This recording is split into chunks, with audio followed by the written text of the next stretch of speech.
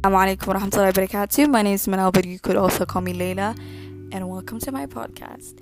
So today I want to talk about stories about kindness and forgiveness. More than 1,400 years ago in Arabia, the people were living very much in fear.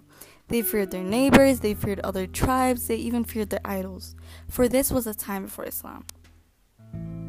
The Arabs were worshipping idols. In their ignorance, they would bury their newly born daughters alive.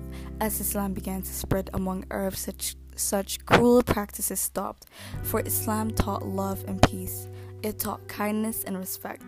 Prophet Muhammad himself was a very kind and loving person. He treated everyone, young and old, with kindness and respect, because Prophet Muhammad was spreading the word of God, because he was changing for better the lives of many Arabs, and because some Arabs felt that by the teaching of Muhammad, their old idols were losing power. They disliked Muhammad and planned to kill him. Every time they tried to kill him, they failed. This angered the enemies of Islam even more, so they began to harass him in every way they knew.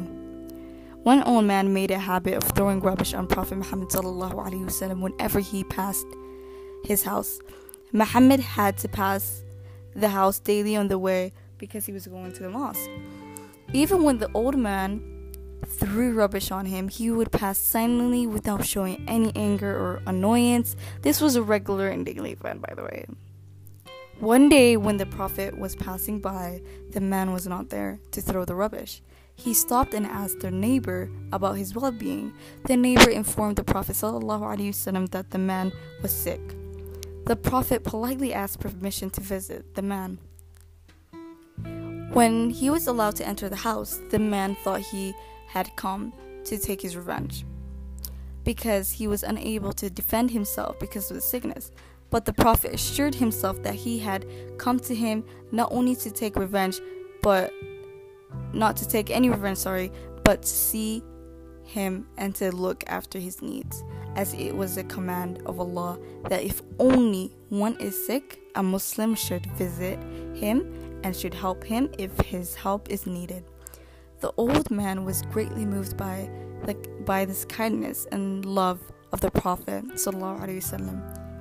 By the example of greatness of Muhammad ﷺ, he understood that he was the true prophet of God and Islam was the true religion, and he accepted Islam.